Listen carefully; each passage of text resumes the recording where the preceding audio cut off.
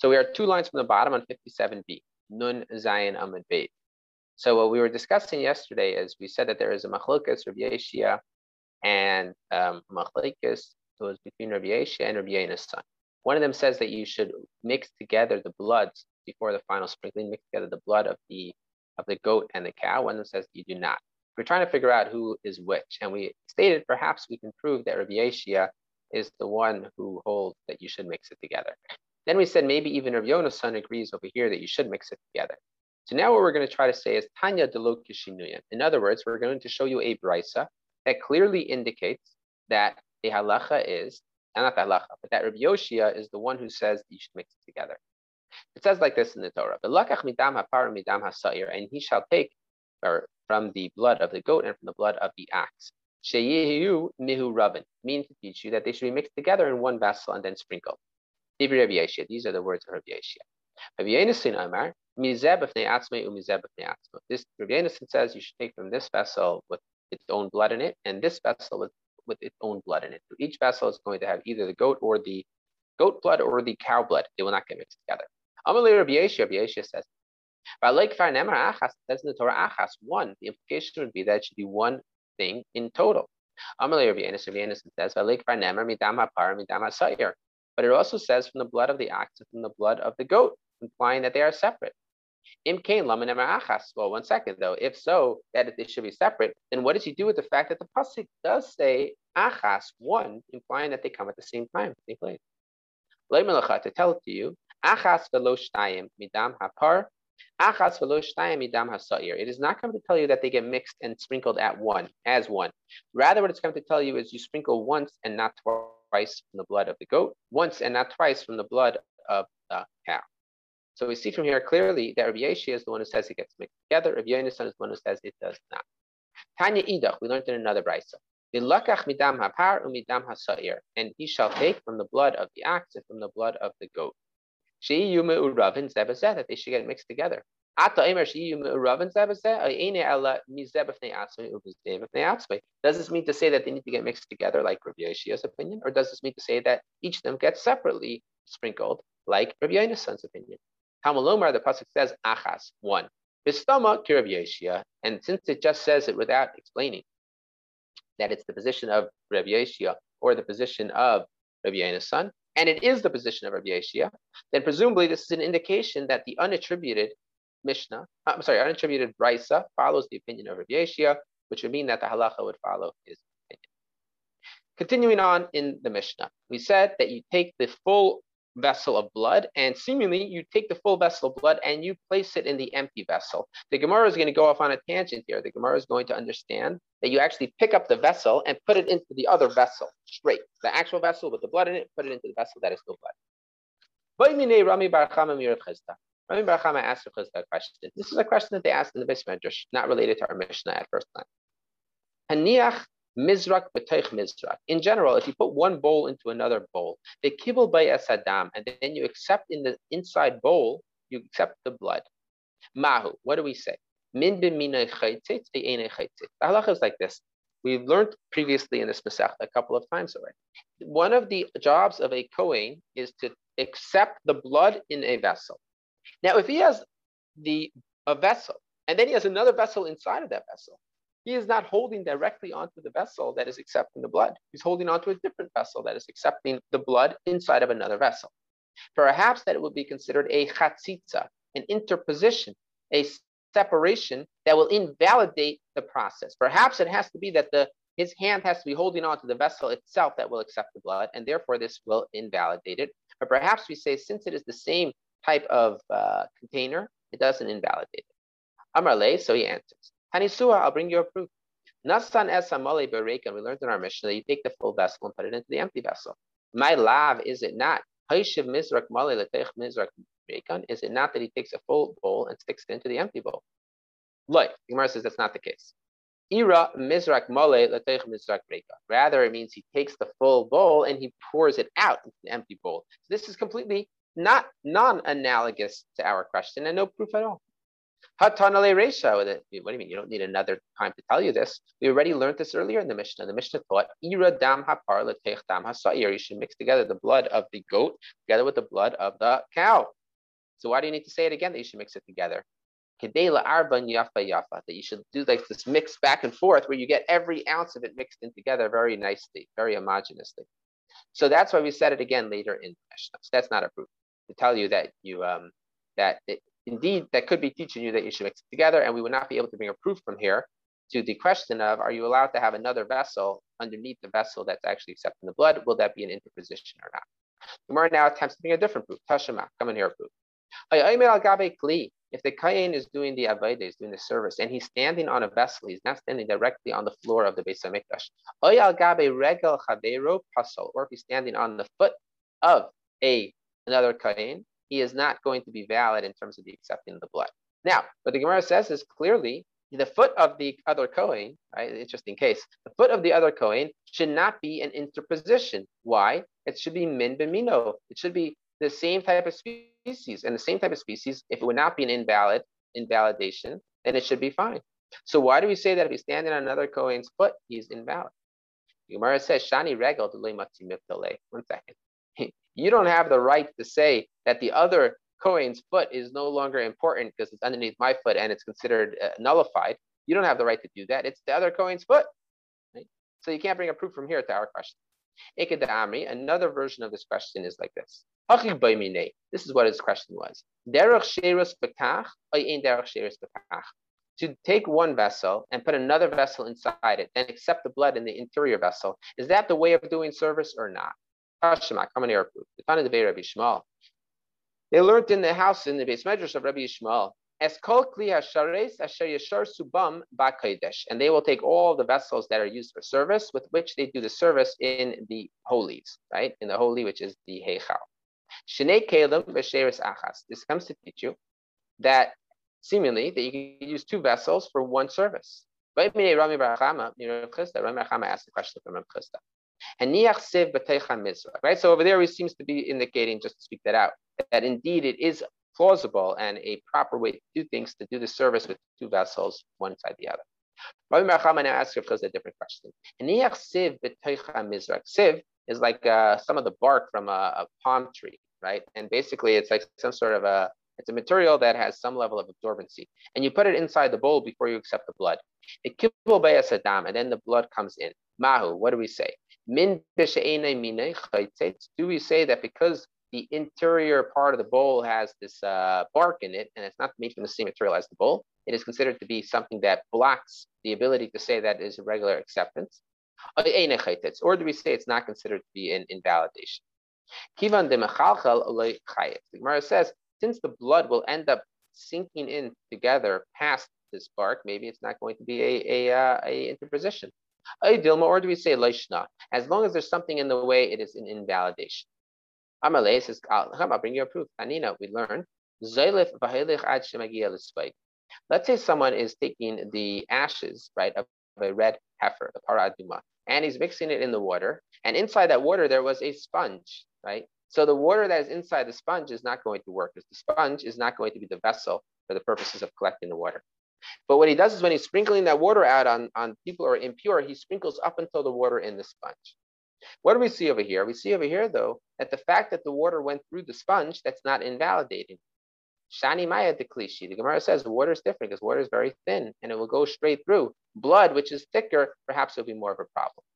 Ikadami, another version would be Hachi Pashale. This is how he answered it. Bedam Kasher, the claim it's possible. When it comes to blood, the fact that there's something in between, we don't care about it because it's able to, to penetrate past it. When it comes to komets, when it comes to the flour, indeed, it will be problematic and it will not work if there's something in the way. So it has to go directly, the flour has to go directly into the bottom of the vessel, and therefore it's not going to go really because it's going to be trying to get past it has to go past the other things in the way, and therefore it won't go as well, and therefore it will be invalidated. Turning the page, new Mishnah. Interesting orientation of this page, right? It's a little bit of a funny shape. And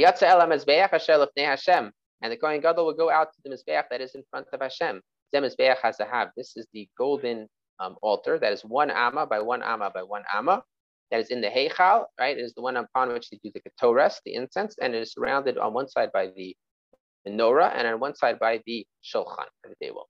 Hischel mechate v'yered, he begins to sprinkle, and literally mechate means clean, but in the context is to sprinkle, as he sprinkles downward. Mehechanu maschel, which corner does he start from? Mikaran mizrachas tzefainis, from the northeastern corner. Tzefainis maravis, then the northwestern corner. Maravis deremus, southwestern corner. Deremus mizrachas, southeastern corner. Makam shu maschel bechatas al mizbeach hachitzain, misham hayagamer al mizbeach hapnimi. The place where he does the beginning of his sprinkling on the outside altar, the one that is not in the heichal but is in the azara, right? And that is the big mizbeach, 32 amma mizbeach. Where does he start from? The southeast corner. That's the place where he finishes from on the interior altar. Eliezer says,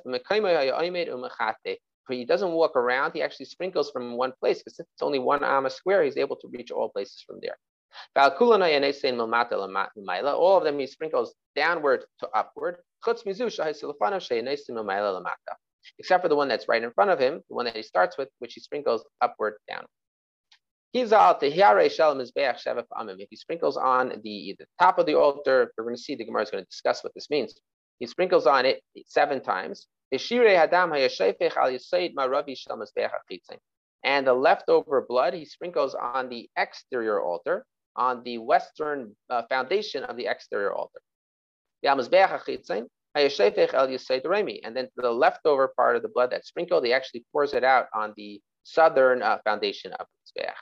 Elu ve'elu mis'arvin ba'ama, they both of them end up getting mixed up in the amma, which is like a drainage canal in the Beis Hamikdash.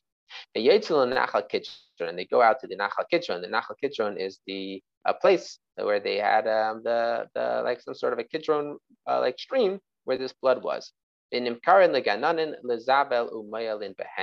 they would sell it to gardeners, right, for the purposes of being used as a fertilizer.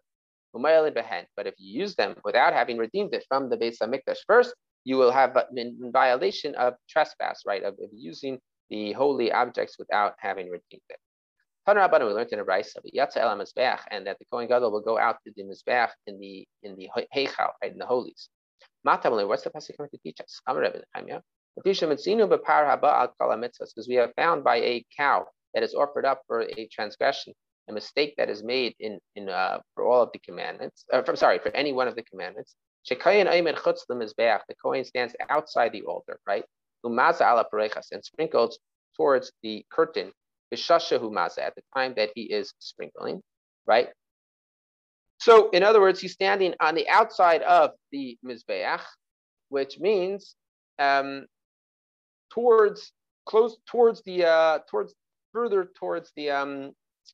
azara, right? Towards the main room, right? So now, Yachal Abzekain, you might have thought to say that perhaps the Kohen Gadol does the same thing. Therefore, the pasuk says, "V'yatza el hamizbeach," that he goes to the mizbeach.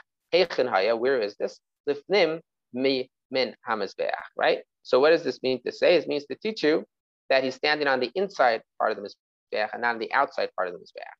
Tanya idach, we learned in a brayso differently. Lifnei Hashem, it says in front of Hashem. Why does the pasuk say Lifnei Hashem in front of God?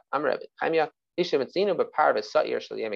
it says by the goat and the cow on Yom Kippur, that the Kohen stands on the interior side of the Mizbeach, and sprinkles on the curtain that separates between the holy and the holy of holies. The time they sprinkle. I might have thought to say that so too, in this other case of sprinkling, by the par halam davar, the par that is brought for the cow that is brought for an offering when the people made a mistake and based on Beis Din's ruling, this special offering, I might have thought to say it works the same way. You should be standing on the inside part of the mizbeach. It says,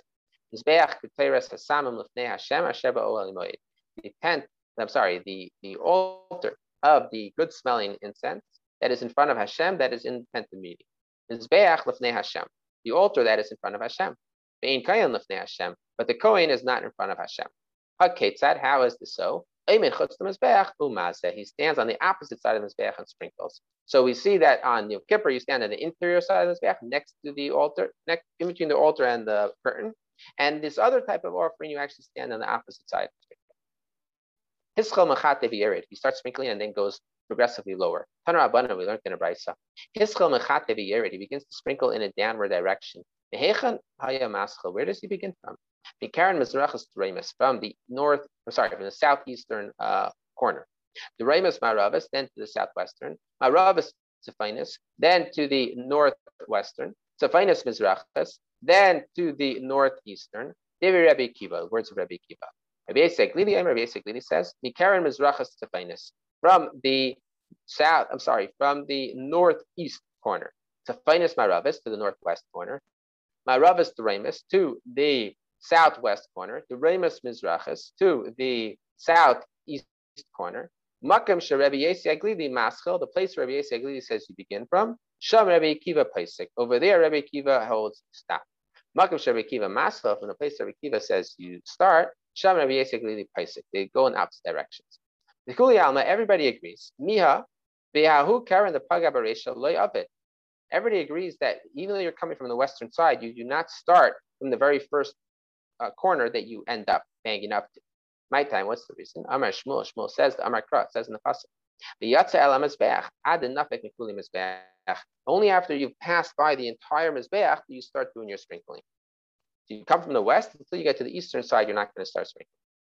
Rabbi Kiva nakif derech yamin. According to Rabbi Kiva, you should go around to the right direction. Why is he going to the left?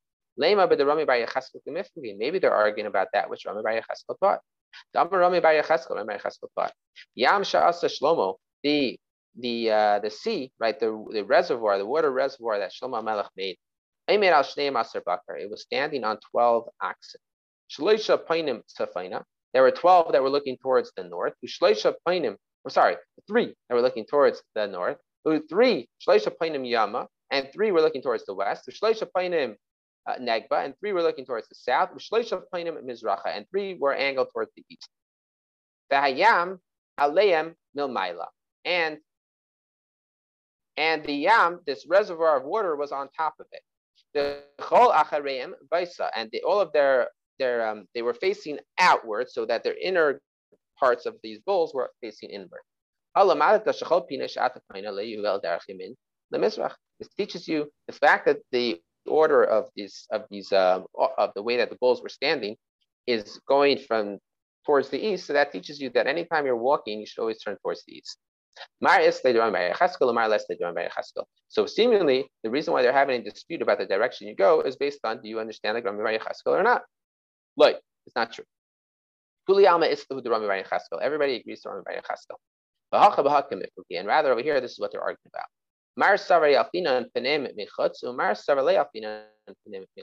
One of them holds that you learn out the regulations in terms of inside from outside, and one of them holds you do not learn out the regulations of inside from outside. But Rabbi Kiva, and even though generally speaking, he does not learn the inside from the outside, right? That's why he doesn't say you need to go towards the right. Why does he say you have to go this direction? What difference does it make? If you're not limited by saying you have to go towards the right because of the idea of turning towards the east, then why did he have to say that you have to do it the opposite direction? Rabbi Kiva would say to you like this. Medina, Ba'ahu Karen the Pagabaresha, Ba'ahu Avad Baresha. Technically, the first corner that you get to is the one that you should start with. Shlakish says, you don't skip over a mitzvah, right? The first mitzvah that comes to your hand, you should do immediately. But my lay of it, why do you not do this? Mishum d'chsiv, because it's written in the Torah, that he shall go out to the mizbeach, until he has passed over the entire mizbeach. And since he's already given to this Karen that he went to second, right? Because that first one he's not able to do. He has to wait till he gets to the other end on the eastern side. Then he sprinkles the northeast corner. So then he turns around and goes back to the northwest corner because really he passed over that one. So he has to go back and do that one second. So you have two different principles. On the one hand, you have the principle of you should be turning towards the right. On the other hand, you have the principle of really you should never pass over a mitzvah. So once he passed over the mitzvah on the way in, he wants to fulfill that as quickly as possible. So he immediately turns around and goes back to that end. Okay, a couple of